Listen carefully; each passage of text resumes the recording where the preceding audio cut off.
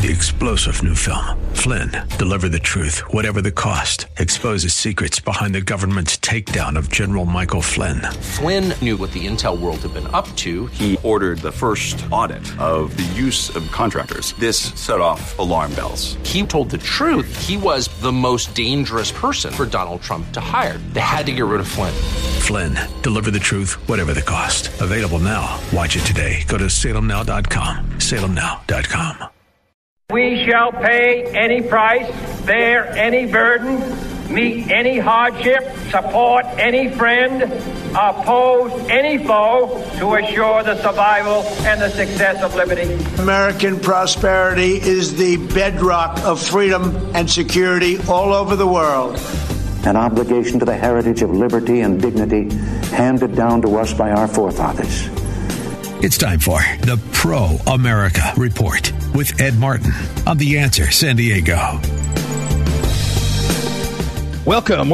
It's Ed Martin here on the Pro America Report. Great to be together in this Thanksgiving week. So much going on. And I want to open and I want to spend this time talking about things to be thankful for and things that we all should be aware of and be thankful for, even in the midst of so much chaos. But let me first tell you a quick story on this. And by the way, encourage you, proamericareport.com. Go there and sign up for the emails there. Also, of course, phyllisschlafly.com. We have so much archived there, including great, the late Phyllis Schlafly was great on these holidays. What we're going to talk about for a few moments today, she would write about and write commentaries, and they'd be extraordinarily effective. So first, let me tell you a quick story. I went to a meeting a few days ago. I guess it was 3 days ago. I can't really remember which day of the week it was. And I forgot my phone.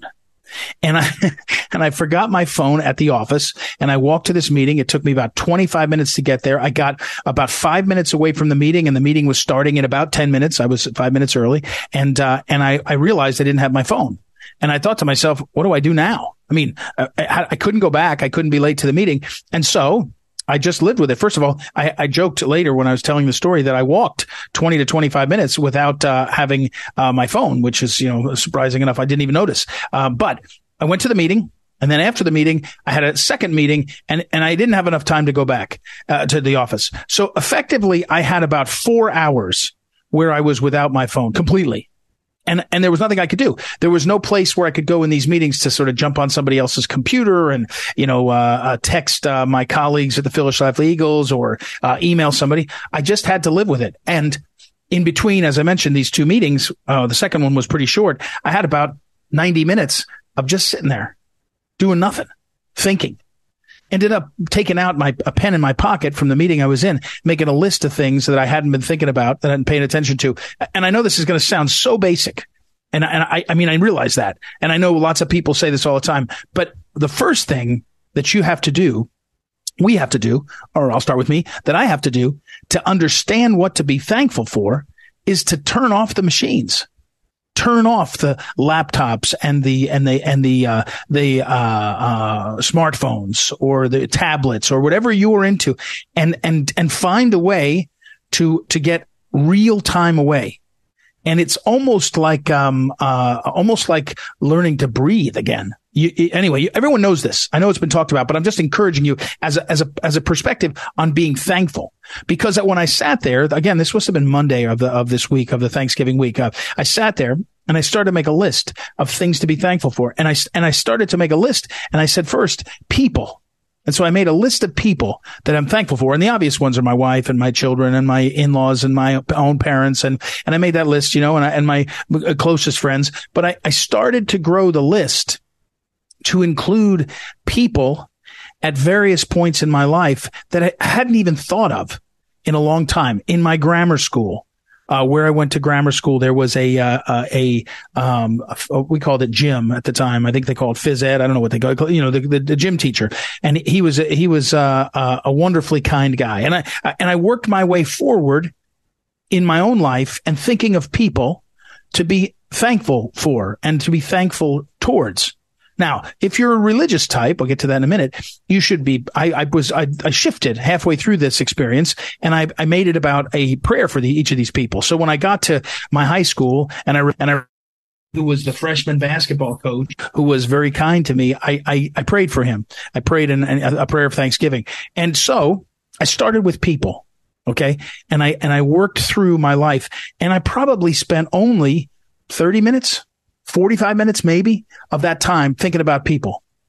Then I thought, you know what I should be grateful for is my faith and the experience I had early in my life of people who pointed me towards the Lord and drew me towards, taught me there. And I went backwards and again in time and thought of the moments. There was a moment in my life that I've talked about somewhat frequently in my early 20s when I was living in Indonesia, and I had nothing except a Bible, a study Bible, which I had everything, of course, but I had a study Bible that had been given to me when I went abroad to Indonesia, a Muslim country, and it was Good Friday. It was right before Easter, and it would have been 1993.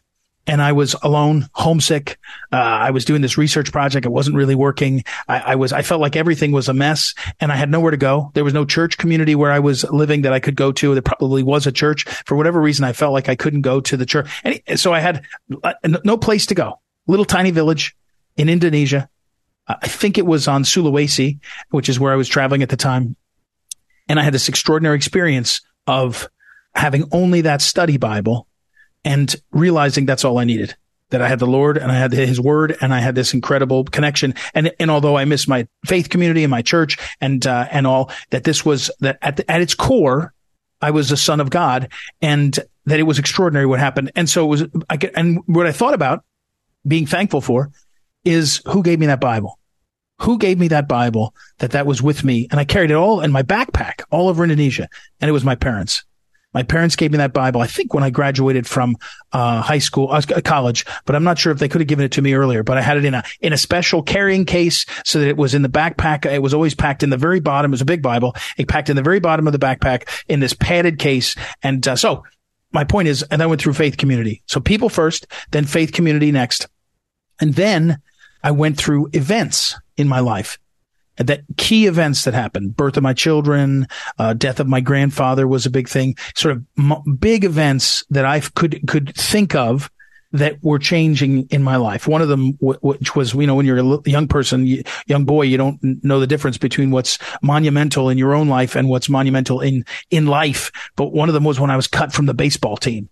And I was, I think, a junior in high school. Just I can picture it now. My mind and heart broken, right? Couldn't believe it. But so I went back and I thought through all these experiences, different moments of success, moments of failure. One time when I really failed in a professional setting as I was working as a lawyer, really didn't succeed. Brutally so. I technically wasn't fired, but I should have been. I was more moved along in my work. But anyway, so people, my faith journey, and then events. Okay, and those three categories gave me this incredible ability to feel gratitude, not just in my head, not even just in my heart, but in all of who I was.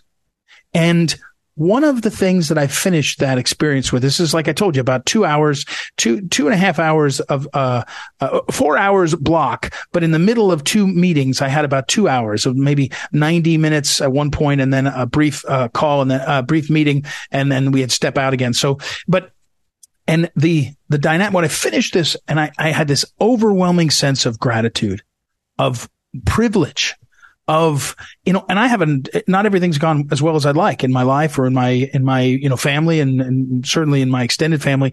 And I always wish things could be different, but I had this extraordinary gratitude. And then I was drawn to this. America makes it so possible, so extraordinary, for us to have this freedom, the freedom of the events that I described, the freedom of the people that I described, that the sense of what life can be about. You can have that anywhere. If you read Solzhenitsyn and people that were behind the Soviet in the Soviet gulags and all, you can have true freedom if you read some of the extraordinary writing out of the Holocaust era of people who were either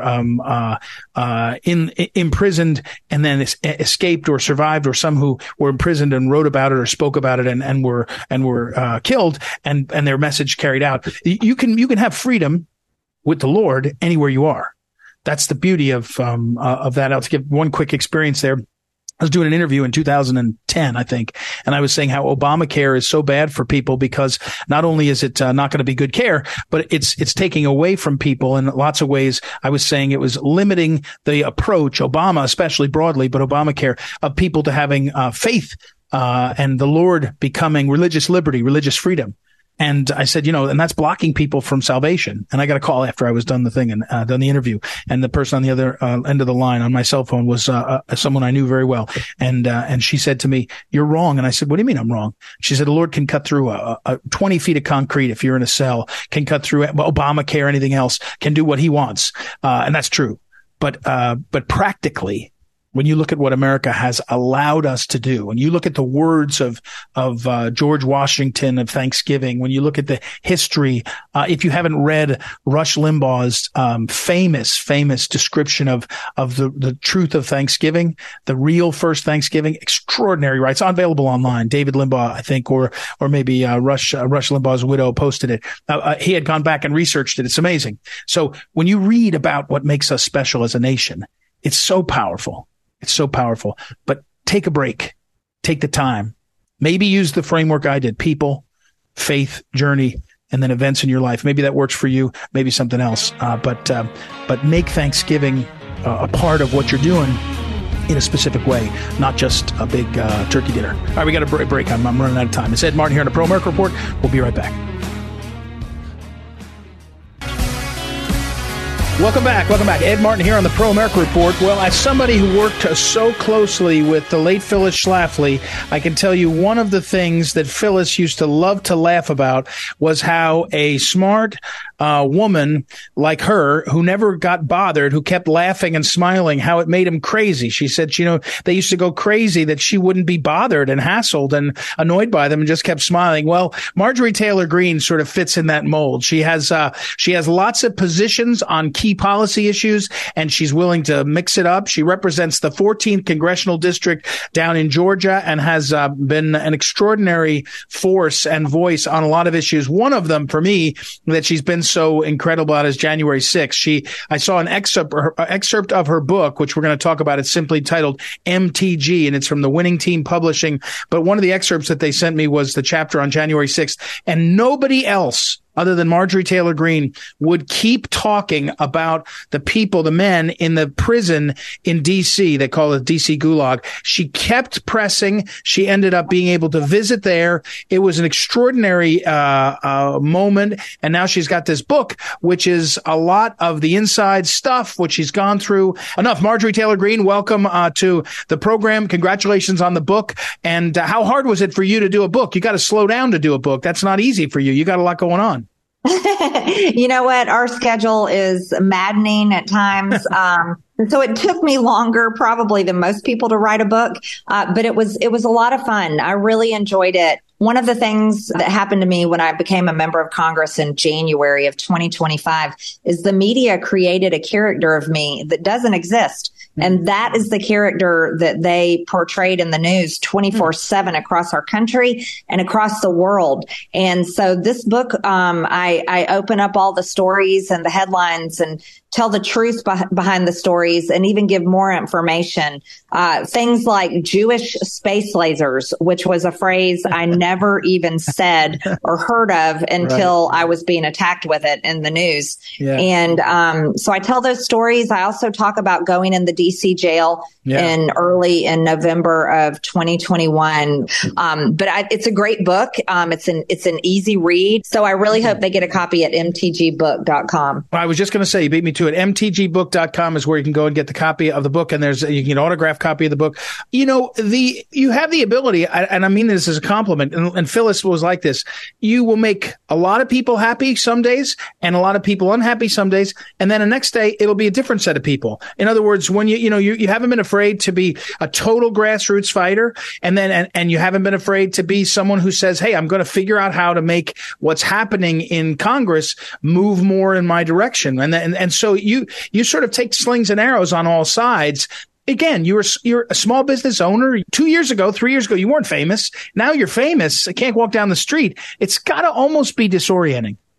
Oh, it's incredible. I never expected this. When I ran for Congress, my vision was, well, President Trump would be in the White House. I would be another Republican member of Congress working to pass his Make America Great Again agenda. And one of my main goals was to hold the Republican Party accountable and push them to do what they actually say that they're going to do, promise they're going to do, but never deliver on. And I had no idea that President Trump, that what would happen with the election. I had no idea that I would be attacked the ways that I've been attacked, because out in the real world and real America, I am not radical or different from anyone else. Actually, I'm very normal and think like most Americans. And so it was pretty shocking to me. But in Washington, once you really get to know that place, guess what? Most regular Americans would be considered radical, because Washington, D.C. pretty much hates us, and they work for the rest of the world, and they mostly work to keep their machine running just the way they like it, and they don't like it to change at all. We're talking with Marjorie Taylor Greene, Congresswoman from the 14th Congressional District in Georgia. Her new book is just out, MTG, from Winning Team Publishing. Go to mtgbook.com and you can get your copy there. In the book, you talk about January 6th, and you talk about your extraordinary, you and Louis Gohmert and Matt Gaetz, you had to keep asking. They denied access to the D.C. Gulag, the prison. You finally got in there. I saw you quoted in the last couple days, now there's more video that's been released. You said, you know what? It's good. The videos is, it's good. It's not enough is the phrase you said. You said the lies, deceit, and the lives ruined. There has to be a push to get to the bottom of this. So how do we get there? And will this speaker do it? And is there the will to do it? Because I mean it as a compliment. You're tough enough to do anything, but most of them aren't. Well, thank you. I really appreciate that. To be completely honest, I don't have a lot of confidence in the GOP conference that we have right now. We barely have the majority by just a few seats, unfortunately, and that makes our vote margins extremely tight. And there's not enough appetite in our conference for true accountability, which is something that I find completely outrageous and infuriating. I supported Mike Johnson, as we all have, and he's still very early in his speakership. But I was disappointed he passed the CR continuing Joe Biden's budget, and, releasing 90 hours of the 44,000 hours of videotapes is not enough. I mean, to me, that's like throwing bread to the mob, while the government is beating them every single day. And so I've called for this January 6th special committee because I want to investigate the former committee. We should send out subpoenas for the FBI, for the Department of Justice, for any federal agencies, local D.C. police, anybody we think was involved, to get to the bottom of it. And the person at the top we need to go after is Nancy Pelosi herself, because she, as the Speaker of the House, was in charge of the security of the Capitol. And she didn't just fail. I believe she's responsible for it. And we need to understand more of what happened, because just as you said, and I fully agree with you, you said it very well. The original January 6th committee was nothing but a psychological operation to brainwash America about January 6th and taint the jury pool in D.C. And, that jury pool is pretty bad as it is. Yeah, exactly. You're right. But they are horrible. Yep. No one can get a fair trial in Washington if you support President Trump, especially President Trump himself. MTGbook.com. MTGbook.com is where you can go and get a copy of Marjorie Taylor Greene's book. It's from Winning Team Publishing, available now, and you can get an autographed copy there. What's the most in this book? It's describing, and I've read excerpts of it. I've read 3 or 4 chapters. But what's the most surprising thing about getting up there? Is it one part of it that when I read the book is you're like the people, the leaders, the people that are supposed to lead the country and lead the greatest country on earth are not as impressive as you'd expect. Is that the most surprising thing, that you get up and you say, well, I ran a small business and I thought when I get there, I'm going to meet really impressive people. Turns out some of them couldn't run couldn't do a one-man parade. What is the thing that's really kind of the one thing that you say, man, this is the thing people need to understand? I think what people need to understand is what they instinctively know. We're over $33 trillion in debt because the people running our country are some of the worst, most unqualified people writing the policy, writing the bills, spending trillions of dollars every single year, throwing money like it's on fire. I mean, the Pentagon can't find trillions of dollars, literally cannot account for it. And that's the situation that we're in. It was shocking to me to see the inner workings of Congress and see how bad it is. Another thing is I always looked at the Capitol building thinking it was one of the safest places in the country. But, a bunch of unarmed people easily entered, so it's like, are we really that safe? And obviously we're not. Look at the Biden administration. They've ripped open our borders and we have 1.8 million gotaways in this country. And thousands of them are likely terrorists or linked to terrorists or come from terrorist harboring countries. So no, not only are we not safe in our own government buildings, we're not safe anywhere in the United States. And it's because of the absolute failure of the government.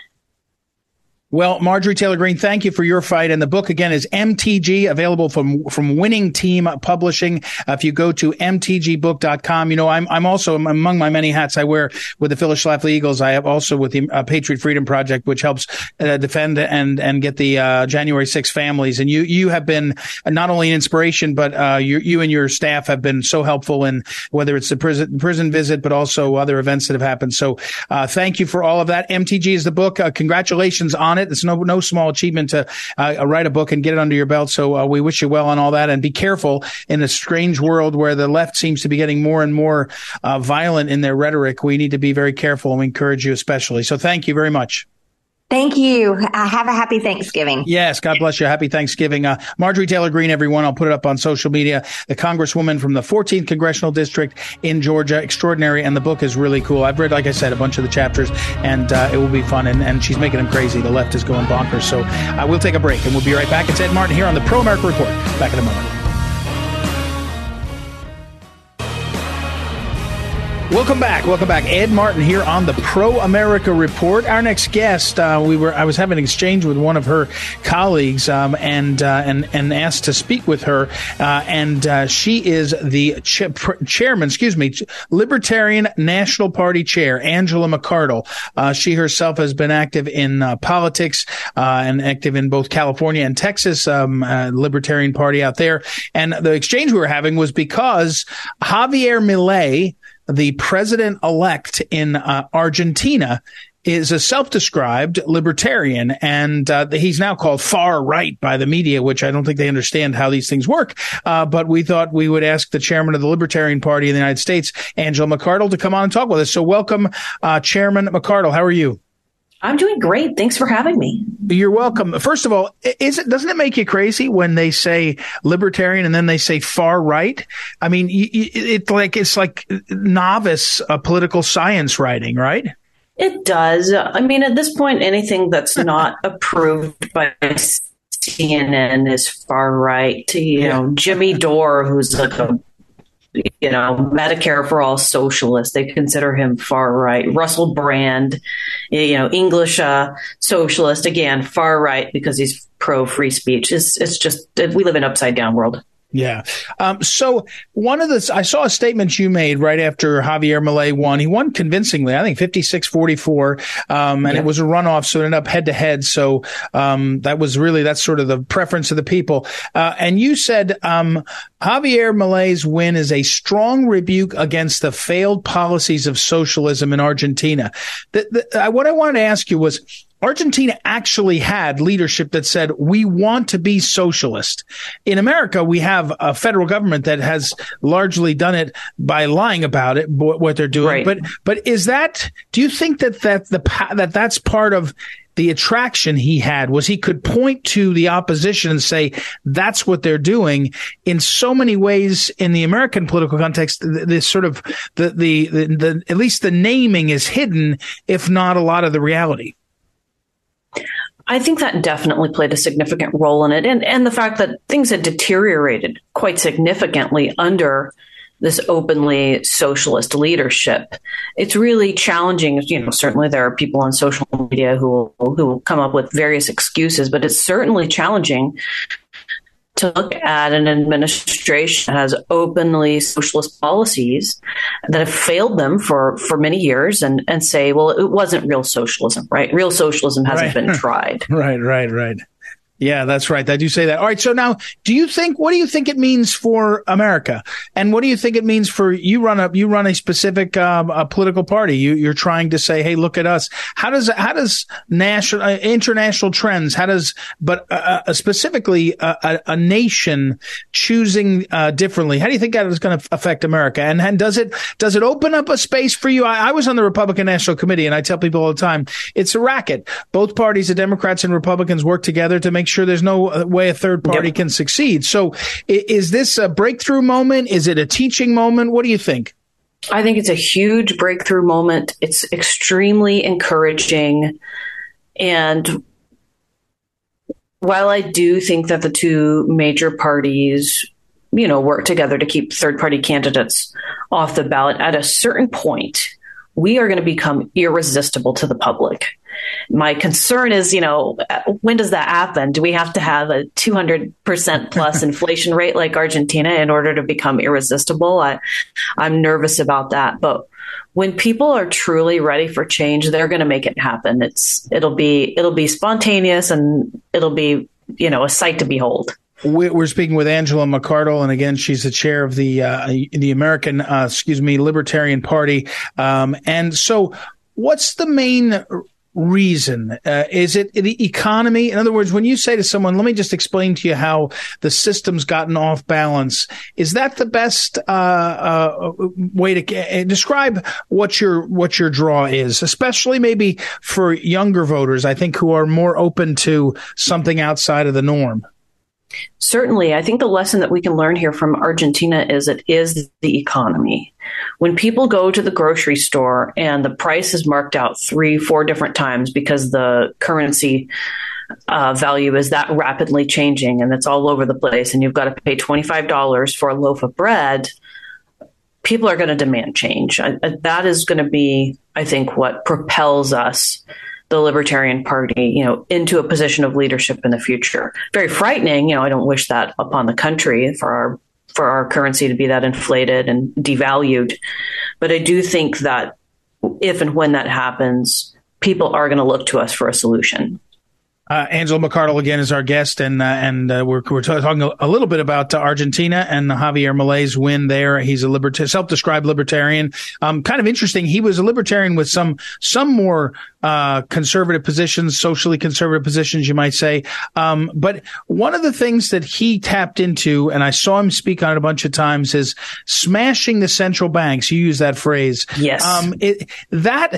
Across the sort of last maybe 15 years, where the Ron Paul supporters were initially like, let's audit the Fed, right? It wasn't even end the Fed. It was audit the Fed. And then down through some of the libertarian sort of sounding economic policies, that seems to me to be the space where people see the game rigged against we the people in a way that's foreign from the Constitution and foreign from what should be. Am I tapping into what you are seeing and feeling?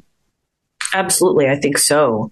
Javier Milei, he just wants to end all of it. He recognizes central banking as the fatal disease that it is, and the mechanism by which a socialist government, can control and ruin the lives of so many people. And, he's just striking at the heart of the matter. And that's certainly what a libertarian would do if we got in there. We would definitely seek to unseat central banking. At least, that's my hope. I hope we would get a candidate as radical and radically honest as Javier Milei.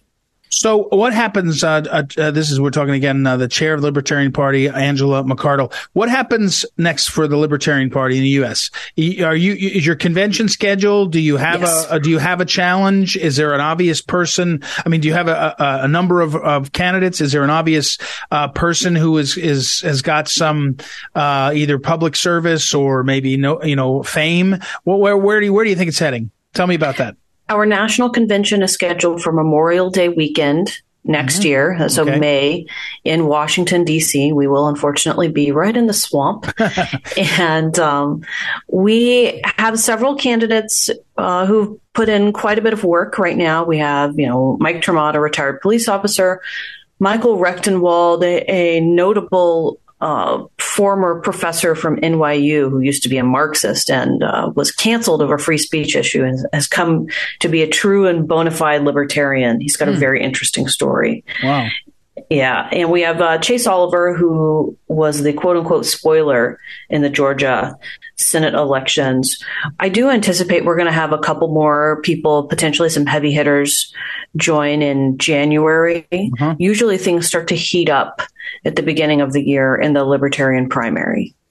All right. How do you answer somebody that says, and they do it all the time, oh, you're just a spoiler. If you do it right, Libertarian's going to draw, a few points from the Republican or the more conservative candidate, just like they say to the Democrats, if the Green Party, is just going to pull. How do you counter that?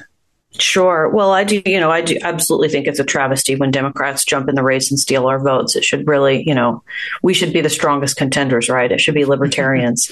Right. But even more so than that, it's so silly to think that you're entitled to someone else's vote or that you own it. When you really sit down and reflect on that, I think that's a really gross position to take. But we just saw Javier Milei win an election, practically in a landslide in another country. So it can be done. It will be done. It's just a matter of time. And for now, in the United States, the Libertarian Party is very focused on local elections, and that's where we're absolutely crushing it. We did have some wins in an off year. We got 38 elected positions that I know of, and we're still counting it. It's pretty crazy how some of these polls lag and these precincts take forever to count votes. But we are sweeping up some local victories. Very good. All right. Well, listen, thank you, first of all, for getting out there and speaking on this and giving us some context on what happened in Argentina and also what's happening with the Libertarian Party. And best of luck. And we'll keep you on the email list and talk again. Again, Angela McArdle, she's the chair of the Libertarian National Committee. I'll put a link up on social media, and we have to take a break, and we'll be right back. It's Ed Martin here on the Pro America Report. Don't forget to visit proamericareport.com and to see a lot more. Be right back. Ed Martin. This is the Phyllis Schlafly Report, a daily commentary continuing the conservative pro-family legacy of Phyllis Schlafly. Now, the president of Phyllis Schlafly Eagles, Ed Martin. Should the sham charges against Donald Trump and other Republicans prove effective, it will not be because of the left. It will be because so-called conservatives failed to respond to these charges accordingly. Senator Ted Cruz, Republican of Texas, who is currently running for re-election in Texas, chastised the unsuccessful primary rivals to Trump for how they refused to pledge to use the pardon power when asked about it at a debate. The Obama-appointed federal judge in D.C. absurdly set the trial date for the prosecution there against Trump for the day before the Super Tuesday primary in early March 2024. Trump immediately vowed to appeal, and the Supreme Court will likely shut down this prosecution of Trump because it interferes with the American voters selecting our next president. The phrase, the United States, is repeated 71 times like a chant in the recent indictment of 19 Republicans in Atlanta. The indictment begins by falsely stating that Trump and the other defendants charged in this indictment refused to accept that Trump lost, and they knowingly and willfully joined a conspiracy to unlawfully change the outcome of the election in favor of Trump. This sham Fulton County indictment asserts offenses against the United States within the meaning of the pardon clause. If timid Republican governors and legislators fail to stop political prosecutions, then a conservative president will be needed to single-handedly overcome this and right the wrong that these people have suffered. Similarly, we need a president who is strong enough to use his pardon power to free the many Americans who have been unjustly imprisoned in a Washington, D.C. gulag for peacefully protesting on January 6, 2021. For nearly 3 years, these men and women have languished in prison while their families struggle to make ends meet. They will never receive justice from the overwhelmingly left-leaning juries in D.C., so a presidential pardon is the appropriate response to ensure that justice is restored. The only question left is whether Americans will elect a president strong enough to get the job done.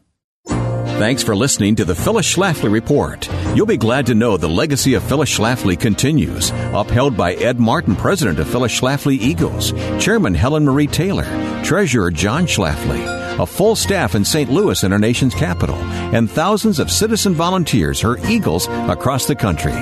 You can be part of that legacy at phyllisschlafly.com. That's phyllisschlafly.com. Welcome back. Ed Martin here on the Pro America Report. Hey, as we're finishing up today, let me finish with a challenge. I sometimes do a window, what you need to do, not just what you need to know at the beginning of the program. And towards the end of the program, we'll do the shorter segment, say what you need to do. Here's one thing you need to do going forward. The next year, slightly less than a year, because the election will be in early November. So 11 months in a week or so.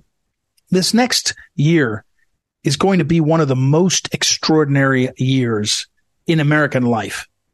We are going to see and participate in things that are just extraordinary. Okay. I mean, we're going to see an election like we've never seen. We're going to see lawfare like we've never seen. We're probably going to see economic upheaval like we've never seen. I hope it will be limited to things like high interest rates and high costs, as opposed to massive depression and massive recession and all. But we'll see. We're going to have an extraordinary period. And here's what I had someone say this the other day in a different context, and I thought, You have to come up, we have to come up with habits, sort of habits of being. That's a phrase that is used sometimes. Habits of being, habits for how we are living. And in this context, what this recent observation made by another was, you have to include as a habit, part of your life, prayer. And the way somebody said this to me was, when you get so busy that you slow down on your prayer, it's the opposite of what you should be doing. Now, I know this seems obvious. I know this is obvious to a lot of us, and to prayerful and to men and women of faith. It feels like, oh yeah, we got that down. We know this. But what I want to challenge everyone is to be people of prayer who offer to others that witness. Meaning, usually when you're a good prayer warrior, you have a humility about it. You don't walk up to people and say, hey, this morning I was praying. I prayed for an hour this morning before I went out and did everything. And I don't know if you did, but I did it. And it can feel like you're sort of bragging, right? Or it can feel to others like that. So you don't want to do that. You just pray. Sometimes you'll pray for, let's say you go in the morning and you got an hour and lots of prayer, and you'll think, I prayed for so-and-so. And I think it would help her to know that I prayed for her. So you tell her that. But you don't walk around telling people sort of that you're a prayer warrior. But I think we kind of have to. One of the fruits of the weekly prayer call, we call it the Prayer for America, Phyllis Schlafly Eagles Prayer for America, which is 10 a.m. Central Time each Friday. One of the fruits of that is people hear and see, because we send reminders and we talk about it. We invite people regularly. People see and hear that we're doing that, and it's got this edifying echo. And in this next 11 months, without being obnoxious, without being, arrogant or coming across as such, finding ways to witness to that, to the reality that we are people of prayer. I think that's important, because courage is courageous. We talk about that a lot. Courage is courageous, right? Courage is courageous. People see it. They see it. They can say, oh, you can do that. I can do it too, right? You're doing that. I want to help. People will step up. Prayer is similarly contagious. If all of us are drawn, I think we're drawn by our very being to union with God in prayer. And therefore, when you see somebody you're walking around and someone says, I did this, or wanted to, I'm doing this, people say, oh, I could do that too. And my challenge in the coming year is to create a different sense of who we are by being public, maybe that's the wrong word, but being open to speaking to others about being people of prayer. Because at various times in history, when we really had to face lots of stuff, whether you go back in salvation history to the Israelites, or you go back in time to the time of the early Christians, but I was referencing in this case at the founding of this country, America, of which we'll celebrate lots of the sesquicentennial anniversaries, lots of the 250th year anniversaries. You know, the Tea Party is 250 years ago, start on early December, second week of December, and we can in those early days.